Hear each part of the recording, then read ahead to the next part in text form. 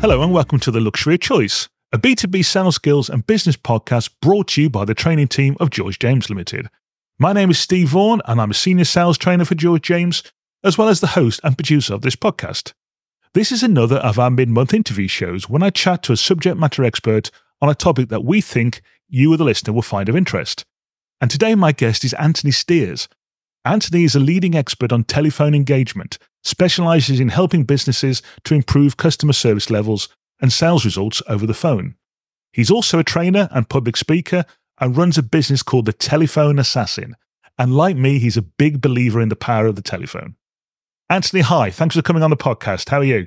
I'm very good, thank you, Steve. It's lovely to be here. It's great to have you here, sir. So you and I met at a conference that you were talking at just before Christmas, and I was really interested in what you had to say and on your business. So thanks ever so much for coming on the podcast. It's going to be great to find out a bit more about what it is you do. So first of all, just a little bit of background to yourself, really. So you're the telephone assassin. We'll talk more about that shortly. How did you get into this? What's your background? My last proper job, as my dad likes to say, I used to sell databases to businesses to allow them to target companies. Okay. And as part of that, I ended up basically showing people, they all thought I wanted to sell lots of data to them. And I was trying to explain, no, I just want you to buy a wish list of your ideal clients. So I got into helping people profile who would be their ideal client. Okay, interesting. And then I started writing telesales scripts for them to say of what to say if they were doing an initial intro or if it was a follow-up. And then enough of them said, would you make the calls for me? So I set up a telemarketing company with a friend who turned out to be full of a lot of hot air. So we kind of started off making calls for people as business owners. Like I say, he ended up telling a few lies that our clients caught him out on, which put us in a bit of trouble. Right. So I sort of shrunk that back down and basically became a freelance salesperson, or phone for hire, I suppose. And that's where the telephone assassin thing came from. A couple of the clients that I was making calls for, when I would say about giving me a wish list or a hit list, two of them referred to me as their telephone assassin. So that's where it kind of came from. And I basically got locked into some retainers for some clients doing the proactive stuff. Right. And then my accountant asked me how much money I made out of my waiting list. And I didn't really have a smart answer. So he suggested that I looked at He suggested I looked at teaching people to fish rather than selling them the fish. So, it was interesting. I phoned my waiting list. I think 23 people. I told, look, retainers aren't slowing down. I'm going to run a workshop.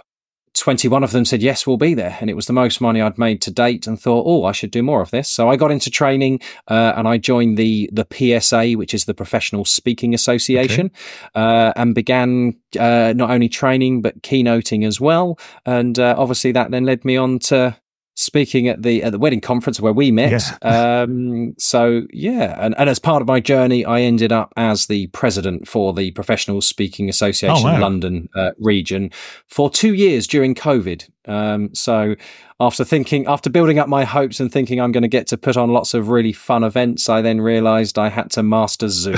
Didn't we all? Yeah.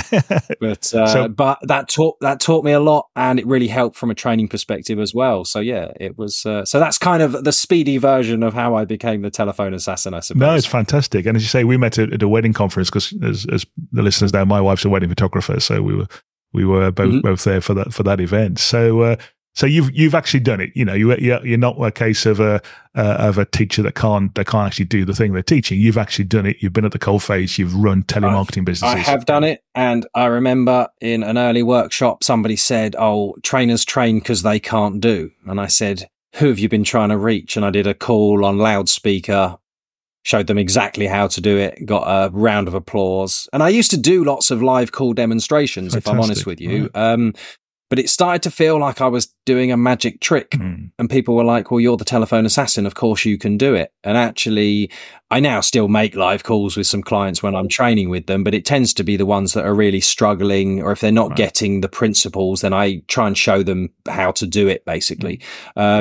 but yeah, it's great. The standing on stage is fantastic. It's lovely to get a round of applause, but I've been doing a lot of training recently, and it's lovely to see that light bulb moment where people go, oh my God, I can do that. Or it really is that easy. Or, I hadn't even thought of doing it that way.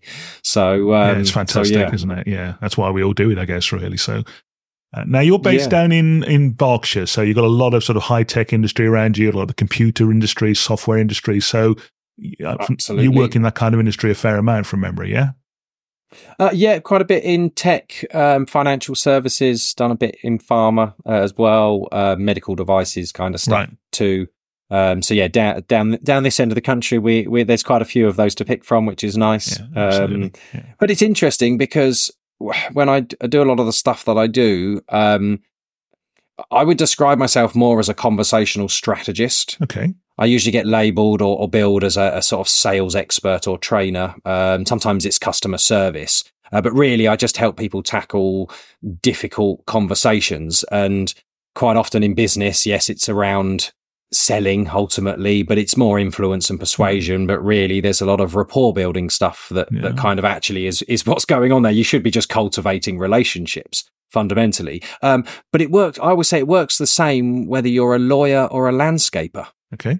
The principles work exactly the same. One just talks with a slightly posher voice. Obviously, when you get into pharmaceuticals, technology, medical devices, there is a lot more complex stuff behind the products and the services, which is why I love working with those kinds of companies, because often these are the people who understand this stuff are usually locked behind a door and don't get to see customers all the time. And then they just have these very talkative salespeople out front who talk a good game but don't necessarily understand it. And that's why I think quite often you need to merge the two and empower the people who understand it to show them how to have these great conversations with clients without coming across salesy. Yeah, absolutely. And fundamentally helping more people to buy. Absolutely. And that's kind of what I'm all about, I suppose. No, that's great. And you know, we were talking before the start of the podcast about our marketplace, and obviously we've chatted about that before. And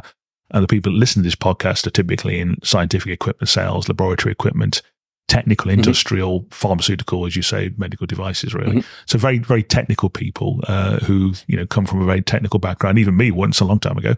Now, what they tell me these days is that it's never been harder to get hold of people on the phone, and for that reason, I suspect lots of them don't try. So yes, it sounds like a convenient reason excuse to have not tried in the first place. I suppose there's an element of truth to it in the fact that we use so many different platforms now. I often talk about my training is designed to stop people from hiding behind their emails and social media. And with that, add voicemails on top of that too. You've got many walls you've got up for people to try and climb over to get to you. But quite often phone numbers and mobile numbers are available online. So getting hold of people isn't as tricky as you think. If you have to leave somebody a message and you leave the right kind of message, then actually it can provoke a response, or at least get them to open the email that you've sent them and respond to that instead. So technically it can be harder to reach people. We're living busier lives now, but personally, I would disagree with it. I think it's actually become easier to get hold of. It's become easier to get hold of people and to have a real impact in that conversation. Okay, interesting. In the old days, you were given a phone and a phone book or a Yellow Pages, absolutely, and all you knew was the name of the company and their phone number. Whereas now you can do so much research, and that's why I love working with more technical people, because they love detail, and because they know how important it is. If you apply that same mentality to approaching a conversation, doing research before you reach out to somebody, getting to understand who they are, what their values might be, what their company's ethos is, will probably give you a much better understanding and make you feel quite equipped for a conversation with what technically is a complete stranger. And it's never been easier to do that research than it is today with things like LinkedIn, as you say, the internet and what have you, really. And I get cold calls. I'm sure you do as well. And We have within George James, we have an executive recruitment business. And when they start saying, well, you're a recruiter. And I said, well, no, I'm not. You obviously not done the research, So yeah, it's getting those basics right the first thing, isn't it? So cold calling isn't dead then, Anthony? Oh, absolutely not. Absolutely not. Cold calling. I don't really think it's done in the, if it's done properly, it's not really done in the old fashioned way of cold calling, basically churning through a list, and trying to find opportunities. What most clients usually you're trying to set up funnels to drive inbound inquiries, Absolutely. But obviously you do when you haven't got enough inquiries coming in, you then need to do your outreach. A lot more people, I think, now have what I would call a wish list of clients that they would like to work with, and they've realized that you can profile searches to really whittle down your ideal avatar of a client. And when you have a wish list of clients, not just a never ending database and you're looking for a diamond in the rush, but when you have this list of perfect ideal clients, you approach it differently. You tend to take the attitude of you're cultivating relationships. It's not about finding opportunities. It's about cultivating relationships with the people in your industry so that they open up and talk to you. Absolutely. And you'll find out about issues that they have or opportunities where you may be able to get involved.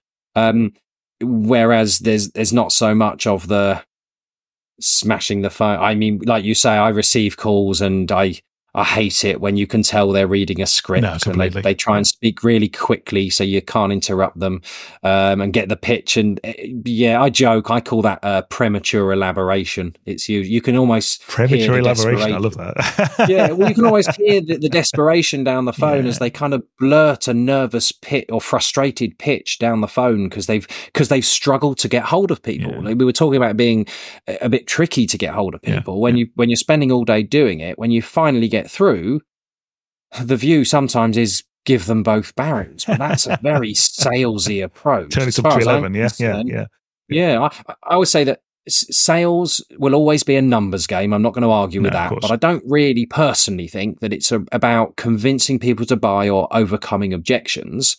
Most of the time, it's about capitalizing on the conversations people are ready to have. Yeah, I love that. So if you can make sure that they're not in the middle of something, that you actually get permission to speak at the beginning of the call, you end up having decent conversations rather than lots of opportunities to pitch at people. Yeah, completely. Conversation is two-way. A pitch is a more of a broadcast, and that's usually how it's received, unfortunately. Yeah, completely. And one of the things that always winds me up when I get a cold call is people that don't know how to say my name. When I get there, can I speak to Mr. Vorgahan, please? The phone goes down straight away, really. Yeah. And I get various pronunciations of my surname as well. Or I'll even answer the phone and go, "Hello, Anthony speaking," and they'll go, "Oh, hi, can I speak to Anthony Stears, please?" And I'll go, "Yes, it's Anthony speaking." And you just think, and usually they're people who are on an auto dialer. They've got a headset on.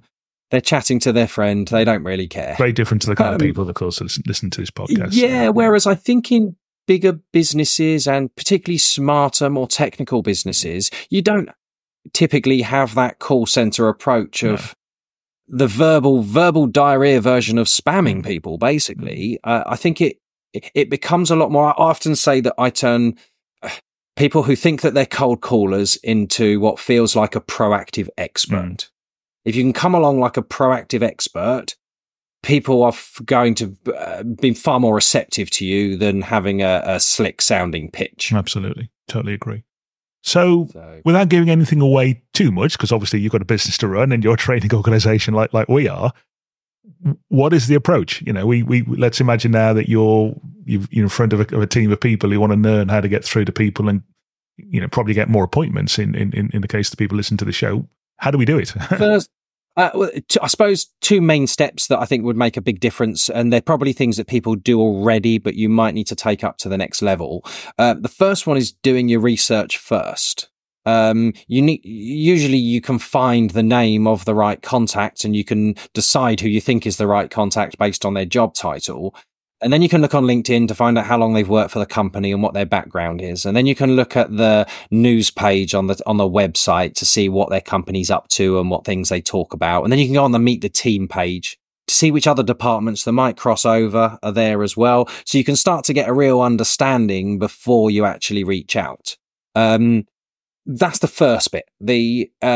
So being prepared. And one other thing that I think makes a massive difference, which I'm not really going to go into too much, but when I talk to people about perfecting their pitch, the way I summarize this, and I said it's the same if you're a lawyer or a landscaper, it's basically sharing success stories people can relate to. So it's using mini case studies of clients who are just like them. And what most salespeople do is they name drop their biggest client in the hope it's going to impress you.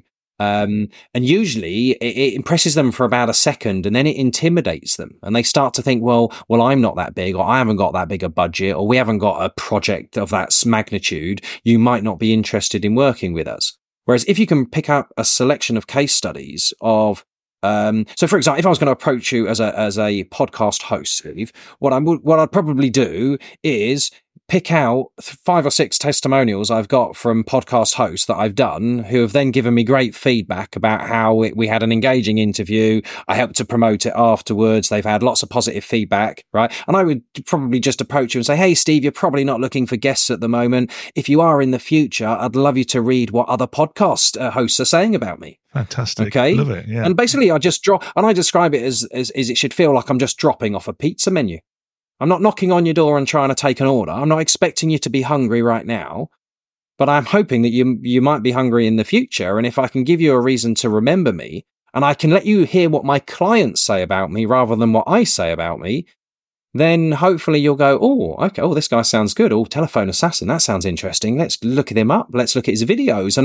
And it's more of an awareness type of approach. Yeah. So having those testimonials alongside your research before you dial gives you this supreme confidence that you're going to be able to hopefully build a bit of rapport using your research, but you're going to be able to establish your credibility really quickly with this person. Love it. Okay. Love it. And the 3 phases of the conversations that I tend to teach, you've got to build rapport so they like you enough to listen. You establish a credibility so that you can build some trust. And then you need to create urgency and get them to take action and do something as a result of speaking to you. Don't rush for the creating urgency. First call and initial outreach, just get them to like you enough to keep listening or not be rude to you, and establish your credibility by dropping off references or relevant case studies. From there, what they'll usually do is when you say, I'm guessing you're not looking right now, but here you go, you'll probably confirm that I'm correct and go, you're right, Anthony, I'm not looking at guests right now because I have them booked until summer.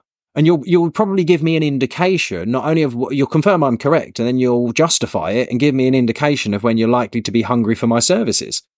So it's just a really clever way of sort of cultivating a relationship nice and early. And the other tip I was going to give at the beginning of the call, and I think I mentioned it earlier on, it's one of my golden rules. It's called PTS. It stands for permission to speak. Okay. And it just means that at the beginning of the call, you've got to get permission to speak. The last thing you want to do is blurt a pitch and be guilty of that premature elaboration thing. So the way most people would say, well, hey, Steve, have you got a couple of minutes to chat, or are you okay to speak, or something along those lines?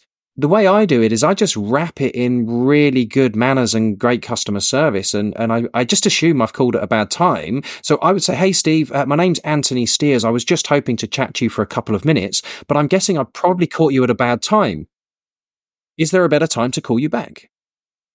And by assuming that it's a bad time, you'll probably think that I can't possibly be in sales because I'm making this too easy to get out of. You'll then go, oh, well, I'm always busy. There's never really a good time to catch me, but you only want 2 minutes and I don't think it's a sales call. Most people, it just disarms them into going, go on then, I've got 2 minutes now. What's this about? Yeah, absolutely. And when you then just say, well, this is what I do, but I'm guessing you're not looking for it. And they say, yeah, you're right, we're not looking right now. And I say, well, okay, if you are in the future, you might want to read what these people say about me. And that fundamentally is an outreach phone call. It's not that hard. It's not very salesy. No, it's not. No. And if you are from a more scientific background, or perhaps you don't regularly do outreach, you can pre-frame it at the beginning to go, hey, Steve, apologies for the random phone call. I'm actually one of the account managers. It's usually the sales guys who make outbound calls, but I specifically look after podcast hosts. And I noticed I read one of your blogs and I loved it. And I see the comments you get back from your podcast. I just wanted to be a bit proactive and reach out. I'm guessing you're not looking for people right now, but right, all of a sudden I can see the smile on your face. It's working. I'm processing what you're saying to me right now, thinking actually I do need some hosts, some guests coming up later in the so it's just a bit of a different approach. I just think that sales is no longer salesy. No. It's good manners and understanding the emotional intelligence of what they're thinking when you speak. I think there's some great points there. If I can just sort of go back a bit, because there's some great nuggets. And I actually did get a phone call while you were talking to me. I don't know if it came across on the other. Somebody was trying to cold call me. So I thought you might answer it. I was thinking we could cool. So sorry, I'm on a podcast. Yeah. So I do get emails. Literally, in all seriousness, I do get emails saying, as a podcast host, are you looking for guests? So you went a million miles away. So, but in all seriousness, I think some great points. First of all, the importance of doing the research, knowing what the world of the customer is, or the potential world of the customer is, before you pick up the phone. So you might be able to then have some kind of empathy as to their challenges, their opportunities, their desires, their needs, all those great things, really. And I also loved the bit about not name dropping your biggest customer. And I used to do that. I'm guilty of charging that one all the time. But what I always try to do, and I'll be honest, in 35 years of being in sales, I've always been nervous of the phone. One of the things I always used to try and do was give something which would spark their interest. I've recently been working with company X and achieved Y, and I thought it might be something that you'd be interested in. A reason for their interest, really. I guess the people who listen to this call probably are not going to be selling products over the phone. Some might be, but I think for most of them, their objective when they make the call is to get an appointment, as opposed to So, what are your thoughts about that? Is it any different in the approach, or is it the same? If I'm honest with you, there's not too much difference. I suppose the temptation when you're trying to book an appointment is you're trying to pique people's interest. So you do want to get them talking, and you do want to answer some of their questions. The guy that I got the phrase premature elaboration from, I use it in the context of blurting out a pitch at the start of a call, which usually just sets off alarm bells that say it's a sales call. The context in which he uses it is he talks about how if you answer too many questions before you book the meeting, then they don't think there's any point coming to the meeting because you've answered all of their questions. Absolutely. And technical people like to give answers because you know them. And sometimes when people ask questions, it's a buying signal. Okay. Yeah, clearly. And there are certain questions that they do expect you to know the answer to and to share the answer for. But there are certain questions that come in where you turn around and say, that's a great question, but I suppose it depends in which way you look at it. That's kind of why I'd love you to meet my boss, or we'd love to get you online for a quick demo so I could show you exactly what this would look like. So you move the question into justifying why you should then have a get together. Or if somebody says, oh, well, yeah, no, I am responsible for this, but there's a team of people who will be involved. And I say, oh, okay, well, in which case, what I'd really love to do is just get 20 minutes with all of you, where I can show you a 5-minute demonstration of what our product does. Okay. And then if you guys have questions or interests or concerns about it, we can troubleshoot it there and then. And if it's relevant, we'll book a deeper call. If it's not, we can draw a line under it and move on. And it's a way of moving the objection of there's somebody else in the background or it's complicated or something to that's kind of why I think we should have our next conversation. And when you're booking an appointment, you shouldn't really be talking to people for longer than 3 to 5 minutes to book an appointment. If you're chatting to them to 20 minutes, you may be going off on a tangent and sharing some mutual things that you're interested in, or you may have a connection that you've managed to link. You might go, oh, I see you were at that conference. I was there too. I don't think we met, and that kind of thing. So, I suppose the approach is to try not to say too much and to sell the appointment, not the product or service. Absolutely. And the temptation is to tell them how great the product or service is to get them to get them interested enough to then want to come and find out more. Absolutely. Whereas you can establish a credibility really quickly. So people usually on a cold call will not share their biggest challenge or frustration with you. So it's really hard to do a solution sell on a first call. No, absolutely. However, if your product or service solves a problem that's very common in a specific industry, you kind of make that assumption that they probably have that same problem, or they have their own solution to fix that problem. Absolutely. So if I was to reach out to you to say, hey, I know it's quite common in such and such field that this thing kind of happens, my guess is that you have this managed, but we've come up with a fantastic product that people in your industry are really raving about. Thought you might be interested to take a look. If you want to at some point have a little test drive and have a closer look, or you think it's worth having a coffee, please let me know. Fantastic. And quite often, even with appointment setting, I would do a 2-call approach if you are slightly nervous or they're not massively receptive. Okay, so what's that then? What do you mean by 2-call approach? So the first call is, I'd be saying to you, hey, Steve, I just wanted to introduce myself really quickly. You're probably not looking at speakers right now, but I just wanted to share what a couple of podcast hosts have said about me. Do you mind if I send that across? And if you like what you read at some point, if I could have a coffee Zoom chat with you, I'd love to share some ideas that I think would be relevant after listening to your podcast, or I think could be good topics for your listeners. Okay, so it's a reason for a second call, basically. I'm basically saying, hey, check out my credibility, check my references first. If you like what you read, then let's take that next step. And that's why when I drop these case studies off, I often brand them with the client's branding. Because when I approach somebody in any industry, usually I'm not really that famous. They've usually not heard of the telephone assassin, let's be honest, okay?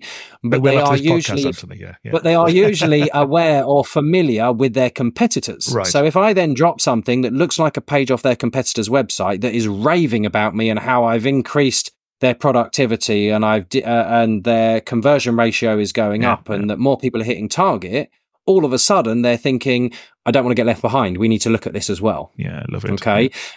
So it's a slowly catchy monkey kind of thing, but it's basically don't try and create urgency and encourage them to have a meeting until you've established your credibility. Because if they don't know they can trust you, why are they going to give you their time? Fantastic. So I think if you slow it down, my guess, I think that really is the answer to the question. Sorry, I was a bit long-winded. No, not at all. And I think, I'm just processing what you're saying to me while you're talking, thinking about my own examples. That really, one of the things I used to do, and I probably couldn't do this now because of the compliance we all rightly work in, but I used to say, if I got a voicemail for somebody and I'd just done a load of work with pharmaceutical company A and I was calling pharmaceutical company B, who their biggest competitors, I'd say, I just want to tell you about some great work I've been doing with pharmaceutical company A, and I would hope it would pique their interest, So let's actually come on to a couple of the things that lead on from that, really. So what about voicemail? Because the chances are, I would think, I don't know, you probably know better than I would, but probably 7 out of 10 calls that people would make, they're going to land in voicemail rather than actually somebody picking up a phone. Absolutely. So how do we get around that? How do we get people to call us back? Well, the first thing is my rules around leaving voicemails is I only leave voicemails for people who either know who I am or are expecting my call. Ah, that's interesting. So it's somebody I'm already connected with and they know me, or they've inquired through my website and are expecting that I'm likely to reach out, and therefore they might not know me yet, but they may be expecting my call. If they don't fall into one of those two categories, I usually don't leave a voicemail, simply because for every voicemail you leave that they don't return, they will start to build a negative association with either your name or your company brand. Got you. And basically, once I've left you 2 or 3 messages and you know you haven't called me back, if your receptionist then says, hey, Steve, I've got a guy called Anthony, he's the assassin guy, and you go, oh, I've had 3 voicemails from an assassin guy and I never called him back. I think that's because I'm not really interested. I tell you what, tell him I'm busy and ask him to send me an email. Yeah. Okay. So there, I suppose, my rules about when I would do it. The main thing, if you are going to leave a voicemail, is the golden rule that happens at the end of every conversation, and you should be weaving onto the end of your voicemails, is called TFR, which stands for take final responsibility. Okay, tell me more. Basically, I believe you should be taking final responsibility for the next time you're going to speak to somebody. So if I was leaving you a voicemail, Steve, it would say, hey, Steve, my name's Anthony Stears, was just hoping to chat to you for... Oh, no, that's my intro, sorry. So if it was an inquiry, for example, it would be, hey, Steve, thanks ever so much for your inquiry through my website. More than happy to send you some prices around training, but I'd really love to have a chat to you about your team and what you're trying to achieve in order to be able to do that. please call me back on this number, and I'll leave my mobile. And then I'll say, but don't worry, I've made a quick note to give you a call tomorrow afternoon after 3 when I've got a gap if I haven't heard from you. Fantastic. So they're going to be expecting you to call. So I've now told them I'm going to call again. My next message, if I had to leave another one, and bear in mind you should either know me or be expecting my call, each time I leave another message, it increases in the level of concern to whether you got my previous message. So my next one would go, hey, Steve, don't know if you got my message yesterday, but more than happy to send you the pricing that you've asked for, but I do need to ask you some questions first. Please give me a call back on this number, but don't, and I'll tell you what, I'll send you a little email now as well. But don't worry, I've made a note for Friday at lunchtime. If I haven't heard back from you, I'll give you another call then. Excellent. And basically, you know I'm going to keep phoning, which means you either have to phone me back or at least respond or acknowledge my email. So it doesn't make people call you back every time, but I believe it gives you permission to continue leaving messages without allowing them to feel that they have the right to be angry about it. And I think there's a fine line between persistence and being a pest. Yes. And in your example, this is somebody who's actually made an inquiry. So you've got a legitimate reason to call them because they've asked for you to contact them, or they've at least expressed interest in your product, don't you? Yeah. Well, with outreach, and I suppose any kind of phone call, I say there's 3 Ps. You need to be polite, persistent, and patient. Love it. Yeah. Okay? Polite, persistent, and patient. If you can follow those rules, then you shouldn't offend anybody. To the point where, Steve, if I was to continue leaving new messages after you'd inquired through my website for training, most people would stop at voicemail number 2, maybe number 3. Okay? I'll tell you what I would do on voicemail number 8. Wow. Okay? And I may not get to number 8, but it'd be around 7 or 8 times, and it would go something like this. Hey, Steve, it's Anthony Stears here, the telephone assassin chap. I don't know if you remember, but you inquired through my website nearly 2 months ago now about some training. I've tried to reach you so I could get some more details to send you some pricing, but unfortunately, I haven't heard back from you. I've also sent you a couple of LinkedIn messages too, so I'm guessing perhaps you're not looking for training anymore. If that is the case, would you mind giving me a call back so I can take you off my list? But don't worry, I'm going to make a note for 2 weeks' time. If I haven't heard back from you, I'll give you another call then, just in case these messages aren't coming through. Love it. Love it. Okay? So it's still polite, yes, it is, but it's persistent, right? But I'm being patient. Yeah. So I suppose that's a bit of an extreme version of it, but hopefully that gives people a few tips around voicemails and when to do it and how to do it. So, Anthony, I think some real nuggets there, and again, lots of things to sort of dive into. But there's one more thing I want to ask you before we wrap up, really, and that is, and you've mentioned email already, but the comparison of email versus the phone in terms of trying to get people to respond to you, because we often get asked by our customers, do we know any clever email scripts or any way of getting people to respond? And we always say no, that's not what we do, really. But what are your thoughts in terms of the relative pros or cons of sending somebody an email rather than trying to pick up the phone? Okay. I'm going to jump on my soapbox a little bit here, Steve. I keep it within 5 minutes. So I'll keep it short. Emails are fantastic. You can send 1 million emails with a few clicks, and if you get responses, it gives you inbound inquiries. Sure. It works brilliantly. Okay. The problem that I find when people use email for sales activity is email gets it off your desk. It doesn't complete the task. Right. Whereas a conversation, you get the answers that you need. If I send you an email with 3 questions that I need you to answer for me to move forwards, the likelihood is you're going to make me wait 2 days before you bother to respond. And then you're only going to answer 2 of the 3 questions. And I'm still going to have to follow you up again. So, my rule, I suppose, is that email should be used to create a paper trail of the conversations that you've had. Okay, you shouldn't be trying to have conversations over email because the tone is quite often misinterpreted. Right. Okay, and it's much easier to understand meaning when you hear stuff, whereas you put your own tone when you read it off the page. Yeah. Okay, so if I was chasing you up for a response, and it was a response from, but maybe last time we spoke, you said, okay, let me complete that form and I'll get it back to you. Okay, I'll get it back to you in a couple of days. Right? It's been now 5 days and I've left you a message and you still haven't come back to me. Okay, but my voicemail might say, hey, Steve, just wondering how you're getting on with that questionnaire that you were filling out. I know you said you were going to get it back to me by the end of the week, and I was really hoping to load it up onto the system on Friday. If you have any issues with it, please let me know. I blocked out a 15-minute gap on Friday afternoon at 3:45. If you want some help completing it, let me know if that's a good time. Otherwise, I'm going to send you another email now too, just in case this message doesn't find you. Okay. Then I would send you an email that says, "Hey, Steve, haven't got your questionnaire back. Just left you a voicemail. Let me know if you're having any issues or we need to chat." Yeah. As mentioned in my voicemail, I've blocked I'm sending you a calendar invite now for 3:45 on Friday in case you want 15 minutes to just chat through it again. So it's a great way to confirm information and to get across factual stuff. Yeah.